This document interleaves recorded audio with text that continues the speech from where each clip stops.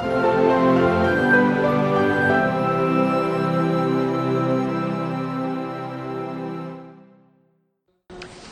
may be seated. In the name of the Father, the Son, and the Holy Spirit, one God, amen. Glory be to the Father, the Son, and the Holy Spirit, now and ever, into the ages of all ages, amen.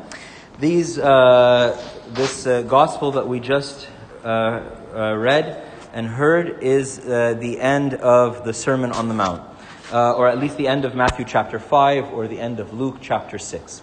And we find there verses that a lot of people find very difficult to apply in their lives. In fact, sometimes they make us question the legitimacy of all of Jesus' teachings.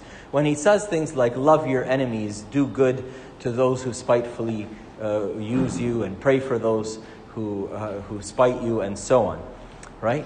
And so sometimes we find these things a little bit hard to swallow, to say the least.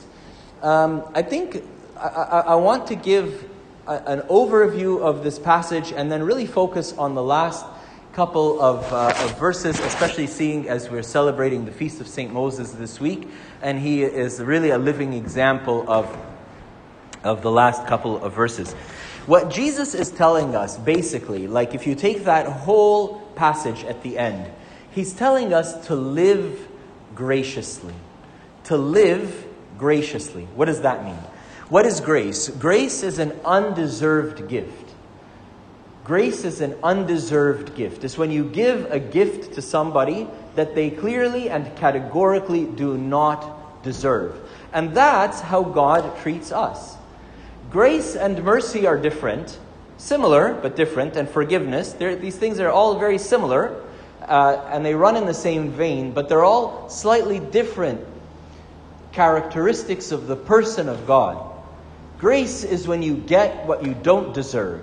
Mercy is when you don't get what you do deserve. I deserve a whooping.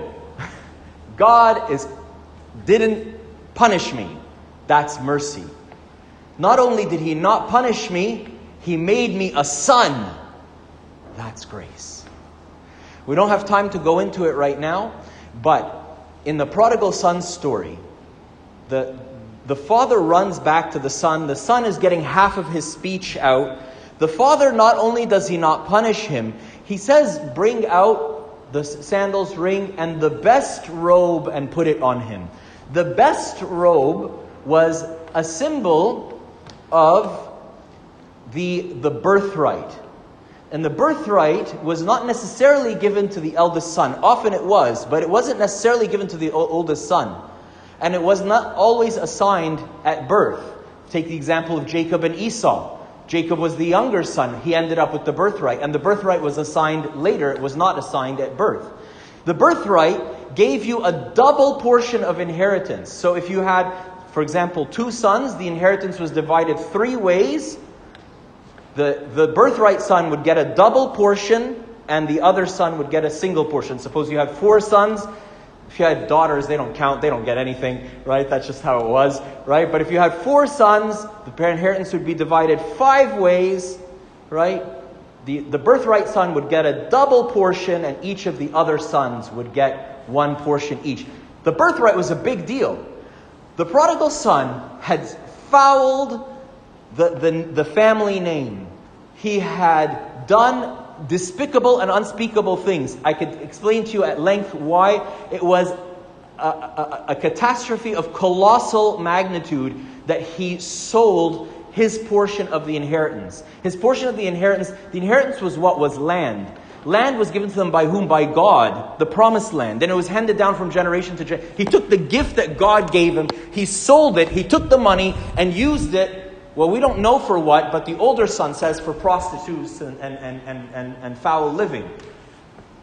What should his father do to him? He doesn't punish him. That's mercy. He makes him the birthright son. That's grace. That's grace. And so Jesus, in this whole passage, is telling us, live graciously. Love your enemies. Pray for the people who use you. Be kind to those who are unkind towards you. Treat people the way you want to treat them, not the way that they treat you. Treat people the way that you want to treat them. If somebody cusses you out, do you want to cuss them back? Maybe you do. Maybe you don't. Do you see yourself as a potty mouth? Do you see yourself as somebody who that's your usual MO? You just go around swearing at people, giving people the finger? That's just the kind of person you are? Okay, go ahead. But if not, why? Treat that person the way you want to treat them. Don't let somebody else dictate to you how you're going to treat them. Jesus is telling us, live graciously. Now, why? Why would I live graciously? Like what? Based upon what? Based upon the grace and the mercy that I have received. We don't have a lot of time, so I'm going to wrap it all up in the life of St. Moses. St. Moses is often pictured carrying a big bag of sand. He's often pictured carrying a big bag of sand. St. Moses, as you may or may not know, our patron saint, somebody who lived at the 4th century. Some people say he died in the beginning of the 5th century, but roughly that helps you to place him. Was Ethiopian or Nubian, was a horrible man. He's a man of enormous size, and was a slave in his master's household, and was terrible. So terrible, he killed somebody or stole something or destroyed something. His master just couldn't take it anymore and he threw him out. Most people say that he killed one of the other servants. He bent and became a raider and a bandit in the desert and committed horrific crimes.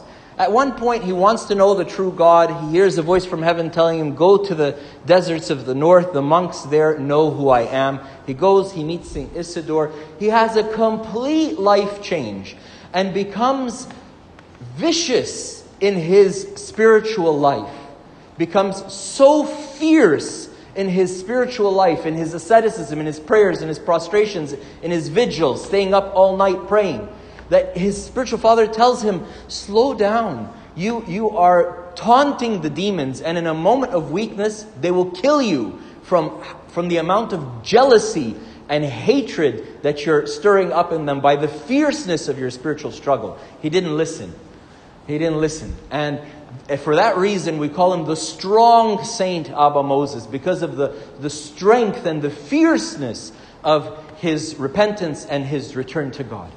Some of the monks later on elected him to be a priest. He became an elder of a community of, some people say 500, some sources say 1,500. Anyways, a large community. At one point, one of the brethren was caught in sin. And so they called Abba Moses. Now he's an old man. They called Abba Moses and they said, Abba, come and sit in the council for us to judge this brother. And he wouldn't come.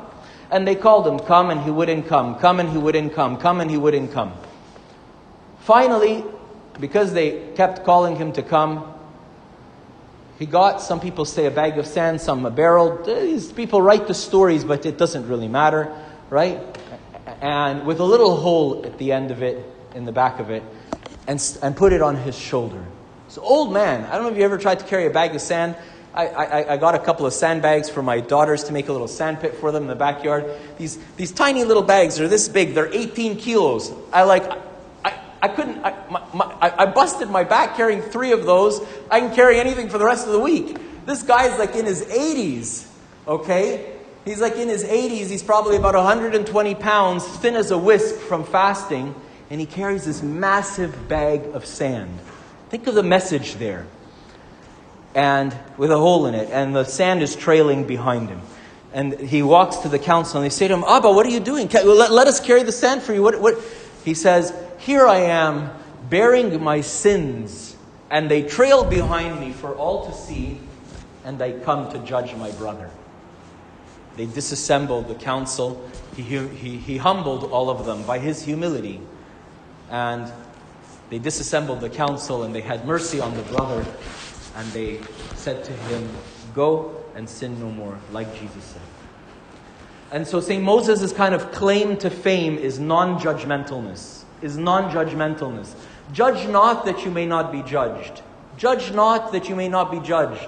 And the end of today's gospel is for with whatever measure you use, it will be measured to you.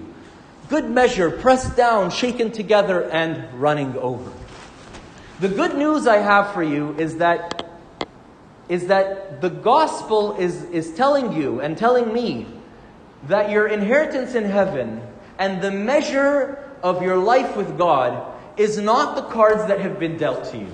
Maybe you've been dealt a really lousy hand of cards. And in this game, if you have no face cards in your hand, we don't redeal, right? The hand of cards you get is the hand that you get in life. And maybe you feel that, I am pretty sarcastic to people, but that's because people have been mean to me. And I am kind of pushy, but that's because I was bullied all through high school. And I am, the gospel is telling us enough. Look to the grace of God.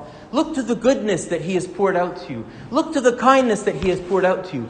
And be the person that you want to be by His strength, not by your own.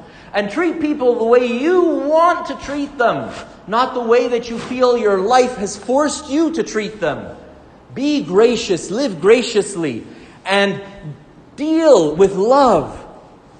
St. Augustine, when he's commenting on this passage, he's saying, with whatever generosity you use, that same generosity will be rendered back to you. With whatever gift you give, that giving will be rendered back to you. And he applies this to the poor. He says, find yourself a poor man and be his granary, that in your day of hunger you may find a granary to feed you.